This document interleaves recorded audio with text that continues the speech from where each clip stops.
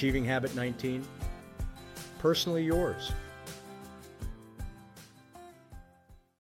Clean, well-written, and personalized correspondence has tremendous value to both the entrepreneurial achiever and the organization. It's an area that deserves your priority attention.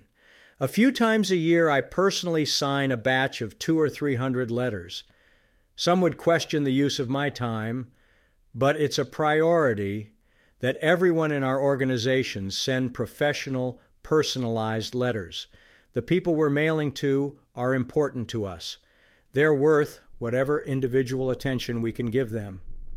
I also sometimes write a note at the bottom of the letter if there's a personal thought or point of emphasis I want to share. I'm proud I don't send letters out without my original signature.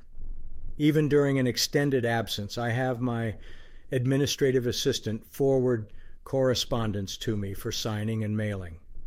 It's also a matter of pride that my associates don't mail letters without their original signatures.